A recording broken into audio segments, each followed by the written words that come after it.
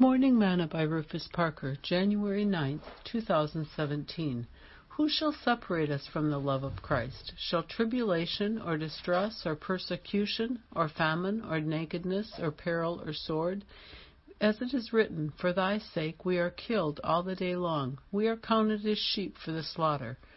Nay, in all these things we are more than conquerors through him that loved us.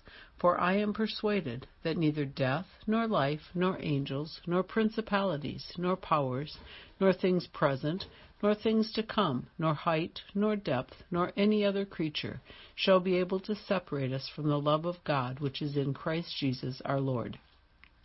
Romans 8, verses 35 through 39. Today's morsel.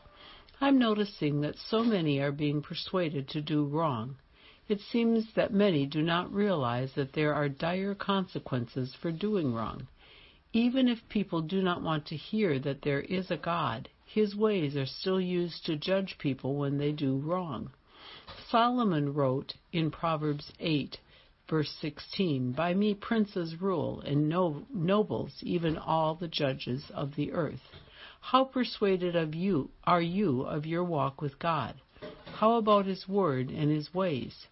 How about your stability in him? Do you check yourself daily to ensure that there is nothing that can separate you from his love? Build your life on the solid rock and ensure that you are secure in him. Sing, I love him too much to fail him now, too much to break my vow.